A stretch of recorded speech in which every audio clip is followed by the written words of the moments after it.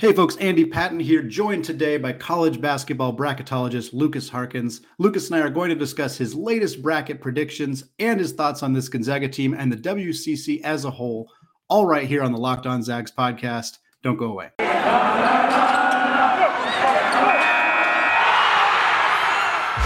You are Locked On Zags, your daily podcast on the Gonzaga Bulldogs. Part of the Locked On Podcast Network. Your team every day.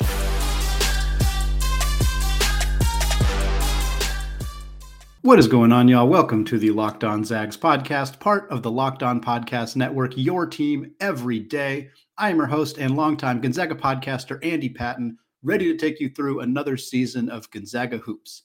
Today's episode of Locked On Zags is brought to you by Run Your Pool. March Madness is here, and Run Your Pool has a better way to create your bracket. RunYourPool.com, the premier sports pool hosting service. All right, I am super thrilled today to be joined by Lucas Harkins. Lucas is a writer at Heat Check College Basketball, a fantastic independent college basketball site, a must-read for anybody who loves college basketball but has not checked this site out yet. Lucas does a lot of their bracketologist stuff. Second most accurate bracketologist in the business last year, according to BracketMatrix.com. Lucas, thank you so much for taking the time to come on the show today. Thanks for having me on. I appreciate it. Yeah, I'm really excited to get a chance to talk to you. Before we kind of dig into your most recent bracket, which comes after a pretty insane day of basketball on Saturday for college hoops, I kind of just wanted to get your background and why you got into doing brackets specifically. I know I love making brackets. I know most of the people who listen to the show probably love making brackets, but what spurred you to start doing it in a more professional manner? I think it was just giving me something else to do when I was in college. Yeah. Because I did it throughout high school, just kind of on my own. I didn't start publicly posting it until my freshman year of college, and that's when I kind of started to get into more of the media realm of things. So I think it was more just I needed to do something, and I decided I always loved doing it. It's something to do while I'm watching hoops games. I'm a data analyst by trade, so it just gives me a little bit something else to do. I'm a healthcare analyst, so my data putting that to work with college hoops in bracketology, I think was kind of a mix for me that fit well. Yeah, it's kind of a fun little mix, and for me, like I haven't dove all the way into the bracketology aspect of things outside of my own brackets, but I always like finding excuses to consume sports that maybe not everybody is consuming. And obviously a lot of people watch college basketball, but a lot of people watch like Power 5 conference college basketball, or maybe Gonzaga basketball, Big East basketball as well. I know that's an area of strength for you as well.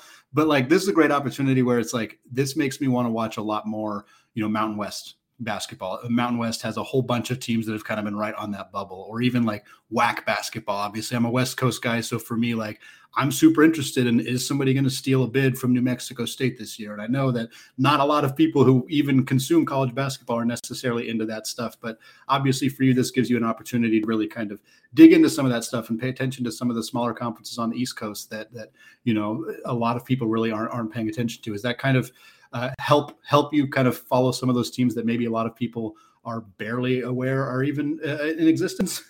Yeah, absolutely. It also gives me a little bit of a pass socially to say I'm watching Chicago State, New Mexico State. It gives me a little bit of a pass, like, I'm watching it for this reason. Yeah. But yeah, I think that's part of it. I think for me, I grew up I grew up a Wisconsin fan, so I was a major conference guy. But my brother and my sister went to Milwaukee, so I would follow them, and then I went to Butler because I was following the Horizon League, and the Horizon League's trended a bit down since then, but it's kind of always had that in the mix for me. And plus these next 2 weeks are maybe the best 2 weeks of the season. I think in general, the Thursday and Friday of March Madness are unmatched, but from a whole week or 2 week standpoint, these conference tournament weeks are really a blast.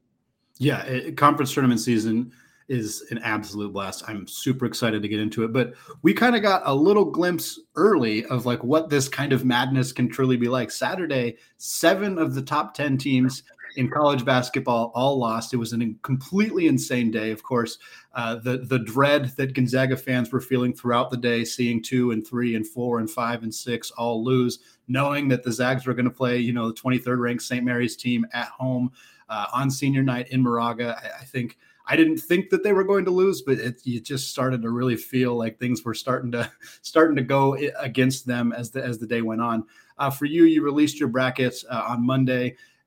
Looked like this top four: Gonzaga, Arizona, Baylor, and Kansas. I'm curious, after a day as crazy as we saw on Saturday, how much that really shook up your top seeds, and kind of how confident you feel in those four teams and how much it could potentially change between now and Selection Sunday.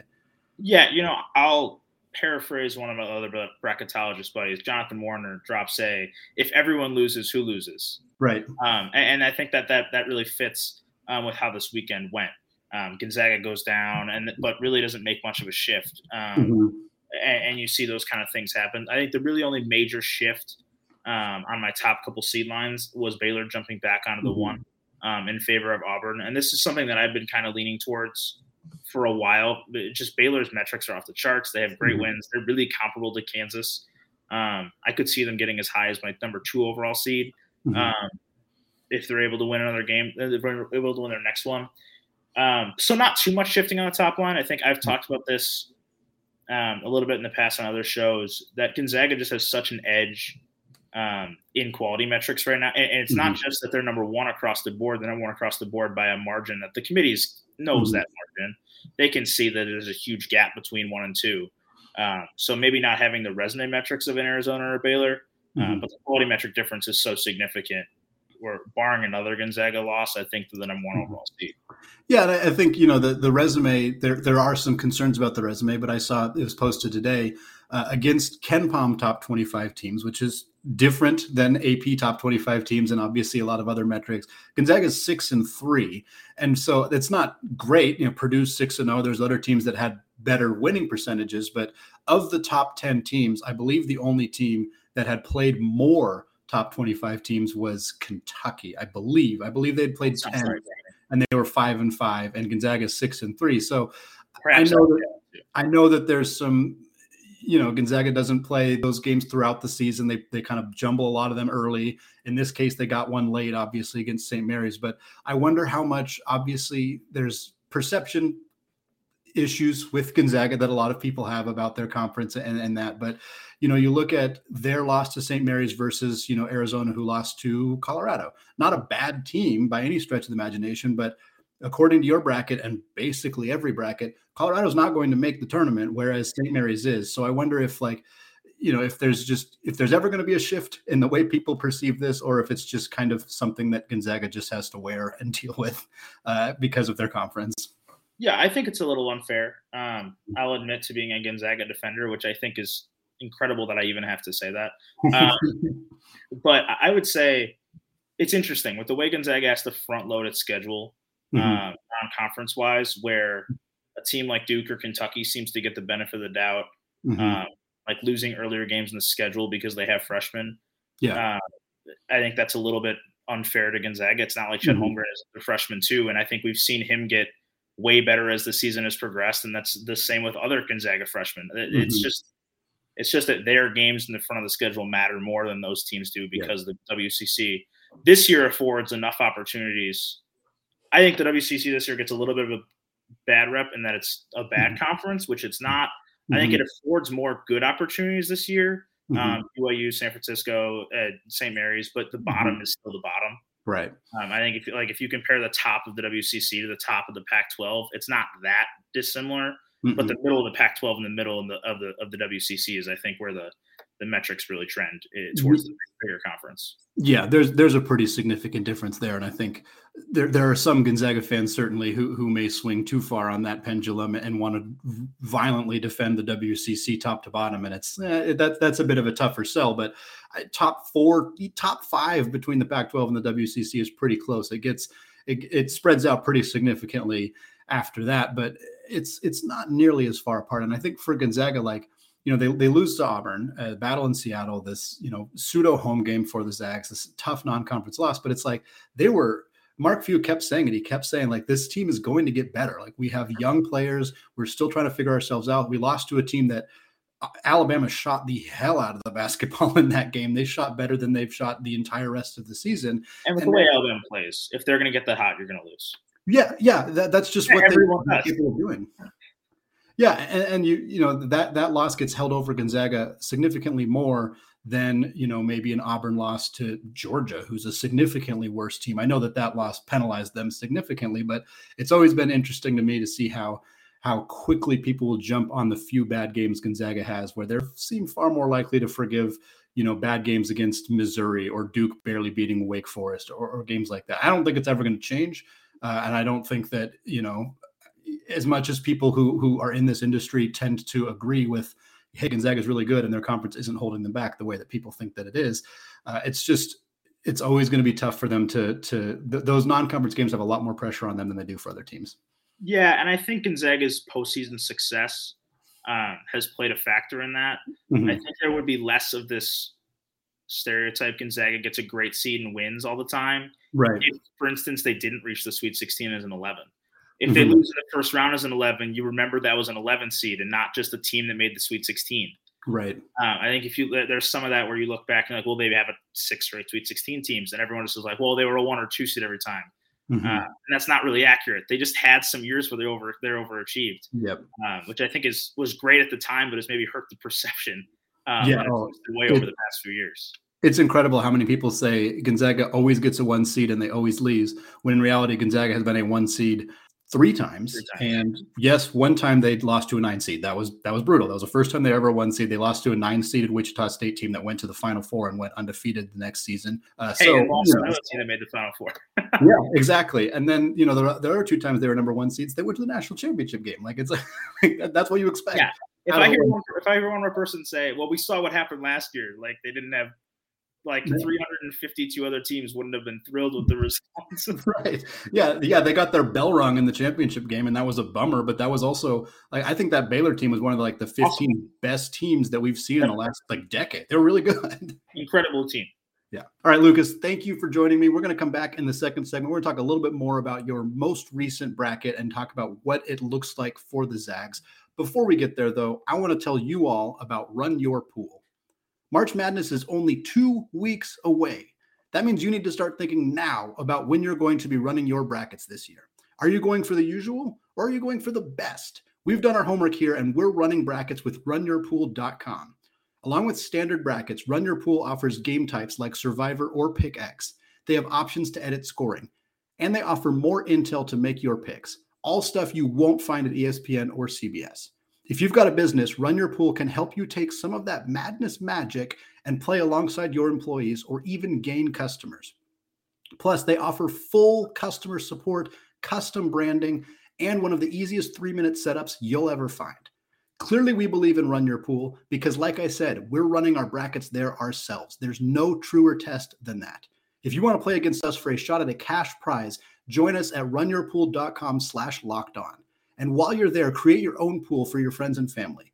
Enter Pure Madness at checkout for $10 off your custom pool. All the rules and details will be available there. That's runyourpool.com/lockedon for your chance to win a cash prize. We look forward to seeing you there.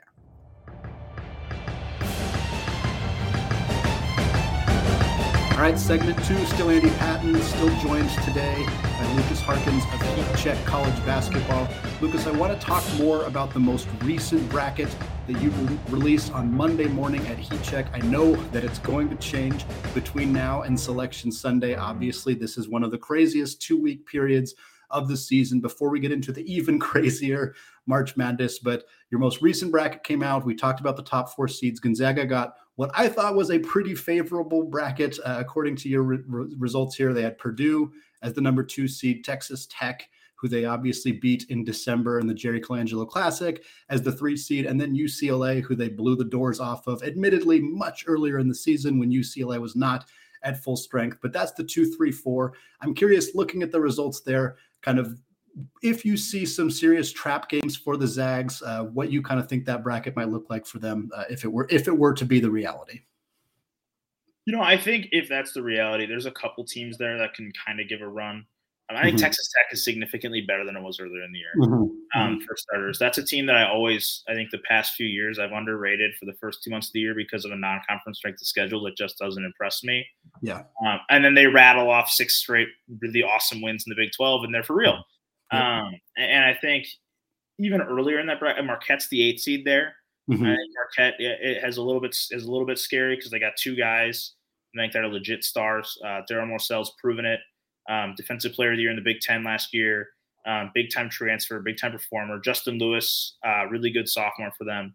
I think there's always that. I feel like at least one seed every year gets a little scare in an 8-9 game. Yep. So I always kind of take note of those. Mm-hmm. But otherwise, I don't know. I really like Gonzaga this year. I think that Gonzaga and Arizona are probably the two most well-rounded teams in the country with the ability to win on offense or defense, which I think is kind of a twisted thing that sometimes maybe Alabama last year it was the same way. Where just up-tempo teams, you just kind of don't think that they play defense. They play defense. Yeah. So I think that there's a lot to like if that's the matchup for Gonzaga. I think there are teams maybe on the 2 line I would probably feel more uncomfortable with the Duke or Kentucky than Purdue because I think Purdue would play that more offense-focused game that I think Gonzaga can probably beat them at. On the 5 line, we already talked about like Alabama would be a team to be concerned about. They just shoot the lights out. They're good. Arkansas in that same mold. And then maybe even a team with a true big that can really match up with Timmy underneath. So Illinois with Coburn, UConn with Sonogo, those kind of teams might draw my attention as a matchup I'd like to avoid. But I think all in all, this year with Gonzaga, I like maybe even more than the past couple. I don't think the team is quite as good. But I think that there's something to be said for it's a down year for point guards in college basketball, and Andrew Nembhard's one of the best. Yeah, I think it was Evan Miyawa posted a really nice graphic about point guard play in the NCAA and how it has. Just me 5 minutes ago. Oh, really? Yeah. I didn't see a whole. I mean, I just saw a glimpse of the graphic, but it looked to me like point guard play. I think it was a ranking of the top 100 players in college basketball, and point guards had the fewest amount of representatives on that list. But I mean, this is a question I didn't prep before, Lucas, so I apologize. But I mean, are there a lot of point guards that you would feel more comfortable with on your roster than Andrew Nembhard, or is he kind of right up there at the top of the list going into the tournament? Yeah, I think he's up there at the top of the list. Con Gillespie's in that area too. Just kind of those steady, long-term guys. Nembhard's been battle-tested. Gillespie's been battle-tested. Those two guys, I think I really like in those area. Total twisted opposite.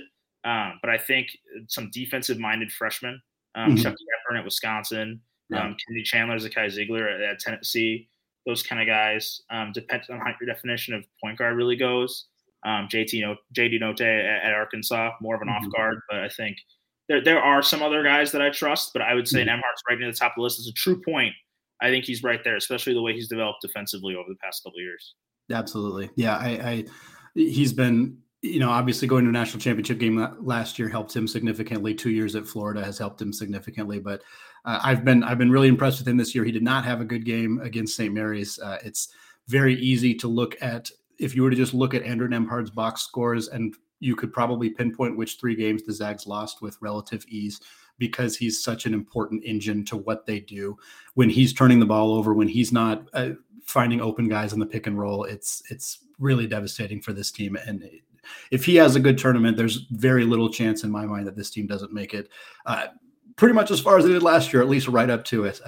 You mentioned this team and last year's team, and that's been such a hot topic for not just Gonzaga fans, but I think a lot of people who cover college basketball to kind of compare these two teams. Obviously, the quick look on paper, this team lost 3 games. Last year's team lost 0 games at this point in the season. But and then obviously Jalen Suggs, Corey Kispert, Joel Ayayi, 3 NBA guys, on the wing and at the guard positions. Incredible depth that they had up there. But for me, this team is so much more dynamic defensively, and it starts with Chet Holmgren. I mean, they did not have a player even close to this last year. Corey Kispert was basically the 4 all of the season last year, and Drew Timme played the 5.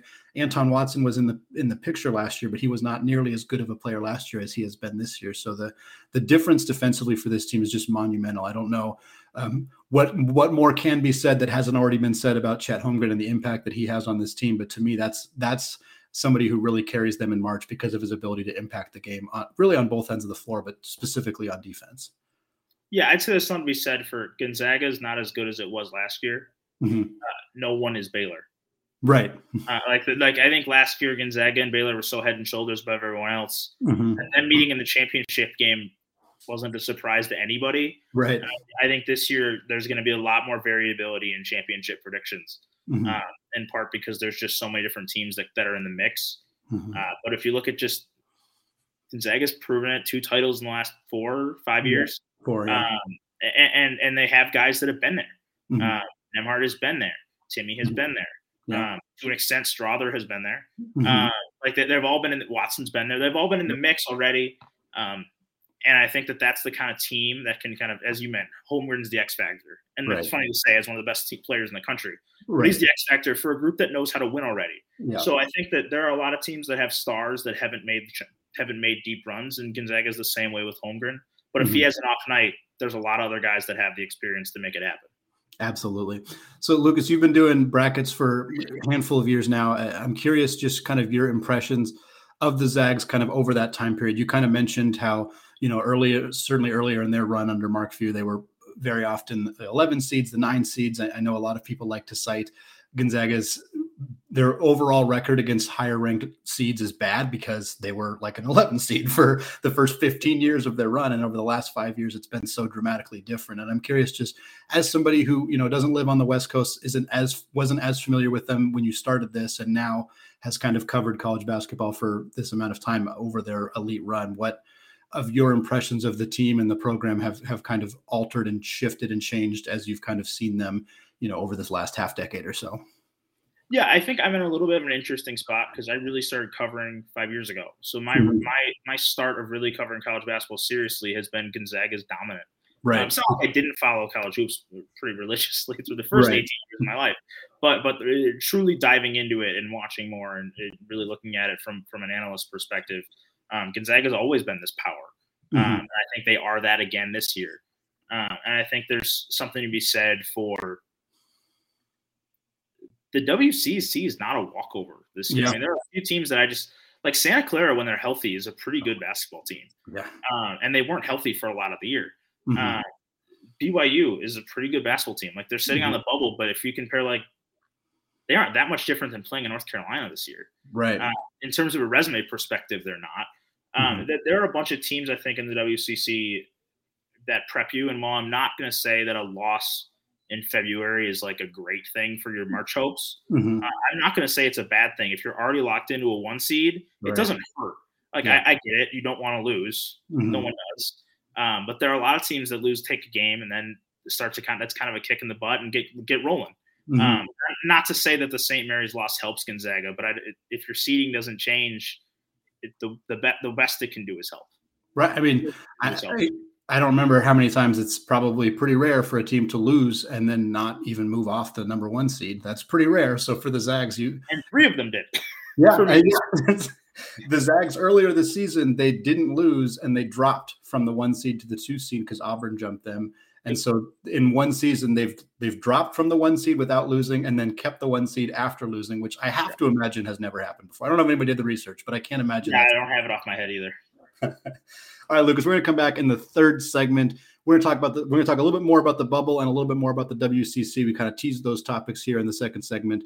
Before we get there, though, let's talk about BetOnline. There might be less football being played, but BetOnline.net has way more stuff to bet on this playoff season. From scores, totals, and player performance props to where the next fired coach is going to land, BetOnline is the number 1 spot for all things NFL betting in 2022. And it's not just football. BetOnline.net's basketball, hockey, boxing, and UFC odds coverage is the best in the business. From sports right down to your favorite Vegas casino games, BetOnline is your number 1 online wagering destination. BetOnline is the fastest and easiest way to wager on all of your favorite sports and play your favorite games.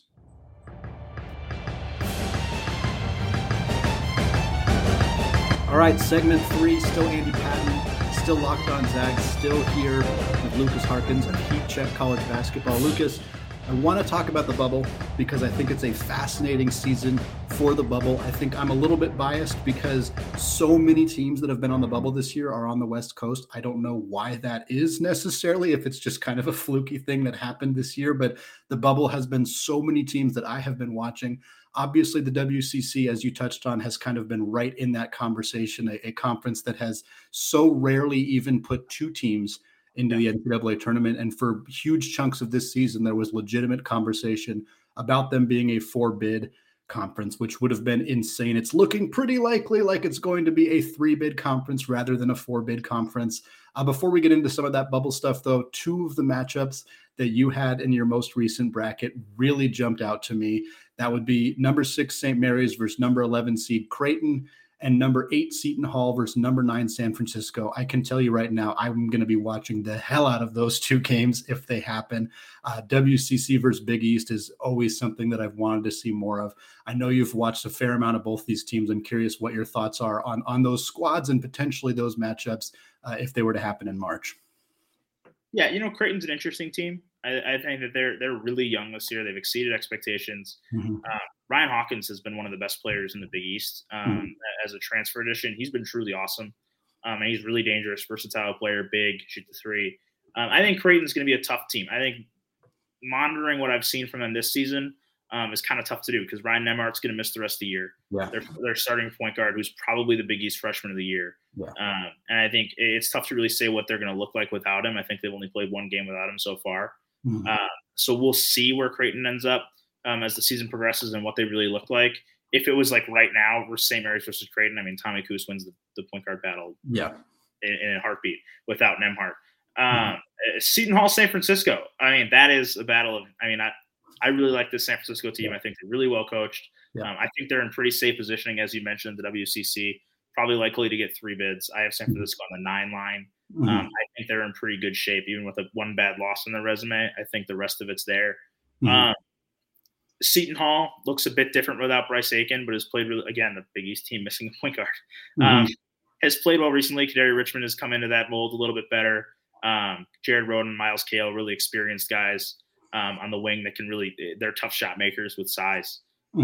Those guys can always get it going. Oh, and they have a dominant shot blocker. So yeah, always helps. Those always help.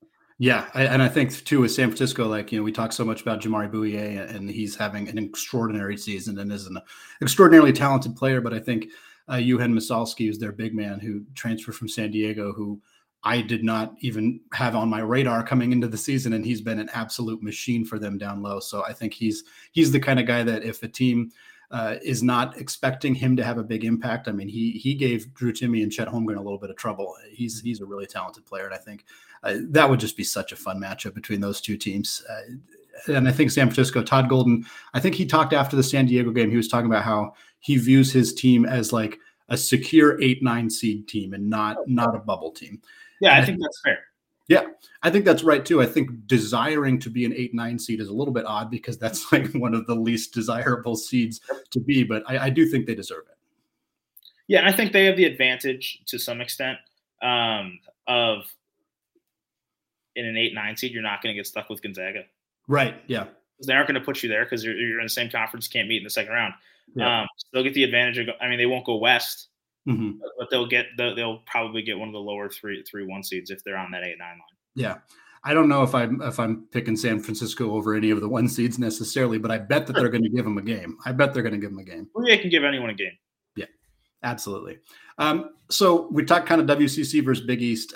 Obviously, top to bottom, the conferences are not comparable. The Big East is very strong, 1 through 10. But I'm curious if you 11. could. 1 through 11. Thank you. If you want to exclude Georgetown, that's fine. that just helps the Big East argument even more. I don't think that we'll ever see the lower level teams in the Big East agree to play the lower level teams in the WCC. But man, how fun would it be to get like a non-conference battle between these 2 teams, these 2 conferences? I'd really love to see. I know Gonzaga would do well in the Big East. I'm pretty confident St. Mary's would do well in the Big East. I'm not super sold on the rest of the teams, but I think it would be really interesting to get a chance to see these 2 conferences duke it out in the non-conference if they were willing to do so. Yeah, I'd be down with that. I don't know if the Big East would necessarily be. Probably not. Just because I don't think it really helps anyone except probably like a Villanova and UConn. I'm assuming those would be probably the 2 biggest markets that would land the Gonzaga-St. Mary's game most years. Right. Yeah. Like if they're going to do it based on conference seeding, it's hard to imagine Gonzaga doesn't play Nova every year. Which, if it's not a Big East WCC challenge, I'm totally fine with that as just being a home and home, or as Gonzaga's done so brilliantly not to say to game the selection committee, but kind of to game the selection committee, the pseudo home games, like play Villanova at MSG and play and then play Nova back in where you guys played Alabama this year too. Yeah, no, Gonzaga is very good at playing not true road games for a long time. That is, if you were, and when people levy that criticism a bit against Mark Few, I'm like, yeah, we don't have a great argument. I think their first true road game this year was like their third game in the WCC, and it was against like Pepperdine. And I'm like, yeah, that's not, I get why people might criticize them for that. But if they could find a way to play, like you said, Nova at Madison Square Garden and then in Seattle, like, absolutely. But is Creighton or Seton Hall going to agree to play San Francisco on the road? Probably not, because that's not a good game for them. And it's probably even bigger to be like even further down the totem pole to get even further than that, because San Francisco is going to have a couple good years. But you get towards the bottom, like Pacific, against like a Butler comes to mind because I went there, but like a Pacific Butler probably isn't really a fit. Right. Yeah. Xavier doesn't want to play Portland every year. That's not exactly because really it's only a bad loss. Right. Exactly. It's not a good win and it's a bad loss. That's really all that comes out of it. But I want to talk about BYU a little bit. You had them, I believe, on your first 4 out. That's where they've been kind of sitting for a long time. I know Mark Pope tried very desperately to get a non-conference game shoehorned into their schedule because they had the room and they need to pick up a quad 1 victory if they can. This is a team that, by all accounts, should have been an NCAA tournament team without this horrific 4-game stretch that they went through where they lost. Santa Clara is not a horrible loss, but it's not a good loss. Pacific is, in fact, a horrible loss. There's no other way to look at it. They just really went through this struggle. And from my perspective, they're a team with one very, very good player and just not enough complementary pieces around them. But I'm curious if you think this is a team that has it in them to potentially do enough damage in WCC tournament to make the NCAA tournament, or if they're going to be on the outside looking in when the tournament starts. I think they're a team that could potentially benefit from a couple of high majors. Like Michigan, for instance, is 15-12 or 14-12 right now. They could benefit from a team like Michigan just dropping a couple games, where Michigan's metrics are still going to be way better than BYU's. But at a certain point, your win-loss record has to be there. And that could be the same case for maybe like an Indiana. I think BYU has it in them to make it a run. I think part of their thing right now is they have the quadrant records are close enough to be in the mix. They're 7-8 in quad 1 and 2. They have a horrible loss, but they are not alone in having a horrible loss. SMU has a quad 3 loss and a quad 4 loss. Memphis has 2 quad 3 losses. There are a lot of teams in that area that have bad losses. So I don't think BYU is quite out of there. Their big issue right now is just their metrics have fallen apart.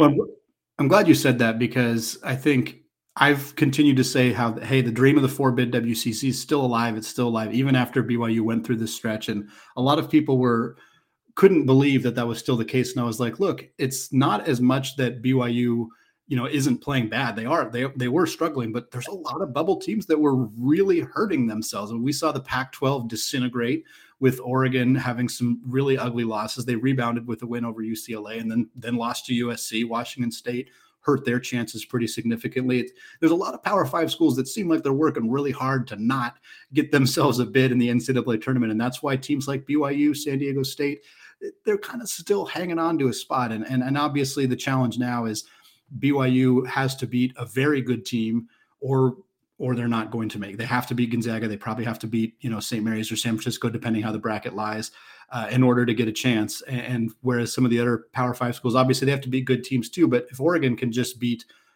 Colorado or Stanford in the first round, that probably gives them a little bit of a breathing room. Whereas BYU just doesn't quite have that opportunity. That's the challenge with the WCC. And it's just, they didn't do themselves any favors with their ugly 4-game stretch there in the middle of the season. But I think the fact that they still have a chance says more about the kind of crumbling bubble than it does about anything else. Yeah, and I'll say there's a couple things I like about BYU. One, they have the advantage of, I wouldn't say head-to-head matters all that much unless the teams are directly next to each other on the S-curve, which I think was what the committee kind of went with during the bracket preview with putting Illinois over Wisconsin. They're right next to each other, and Illinois beat Wisconsin. Where if it comes down to that, BYU has a win over Oregon where it was not close and a win over San Diego State. So those 3 teams, I think San Diego State's pretty safely in, and Oregon is just a little bit behind BYU right now. But if those teams end up close to each other, I think BYU probably gets an edge over both of them. Yeah. The other thing I'll note is I have 2 teams in my last 8 teams in the field right now that are currently getting automatic bids, but are not safe if they lose in their conference tournament. That's North Texas and Loyola Chicago. Right. Where I think that those are 2 teams that I wouldn't be that shocked if BYU finds a way to schedule either the Ramblers or the Mean Green. If they can get one of those 2 in before the Selection Sunday, that's a big game for any of those 3 teams. Right. I don't think there's really anyone else that can mutually benefit. I think BYU can't really schedule anybody that's not in the same position as they are. Right. They also have to schedule someone that's confident they can beat BYU. Right. Exactly. It's not like North Texas and Loyola are going to look at a BYU game. It's like, I think we're going to lose that one and fall out of the tournament. They have to be pretty confident they can win that game too. So I think that it's a really tough schedule to add a game to the schedule this late. But if they could, I'd look at maybe one of those 2, or maybe even a mid-major that thinks they could maybe get in that large, maybe a South Dakota State somehow. Right. I'm not a scheduling guy. I'll leave that up to the ADs and the coaching staffs. There's a lot of challenges with trying to do that at this stage in the game too. Lucas, thank you so much for coming on the show today. I really appreciate you taking your time. You want to let the people know where they can find you, where they can find your work, find you on Twitter for people who are interested in following you as we get into the bracket season. Absolutely. You guys can find me at Hardwired Sports on Twitter, and I post all my articles on heatcheckcbb.com. It's about daily bracketology updates the rest of the season, Bubble Watch on Wednesday, Top 25, Bubble Babbles, everything you can put together before Selection Sunday hits. Absolutely. Well, Lucas, thanks again for coming on. Lots more content coming this week. A couple more guests coming on the show as we wait for Gonzaga's next game next week. All right here on the Locked On Zags podcast, available wherever you get your podcasts, available on YouTube as well. I want to thank all of you who make Locked On Zags your first listen every day. Now is a great time to make your second listen of the day, the Locked On NFL Draft podcast. Ryan Tracy and former NFL cornerback Eric Crocker bring the NFL Draft to life every day with insight and analysis on college football prospects and NFL front offices. It's free and available wherever you get your podcasts. All right, thank you all for listening, and go Zags.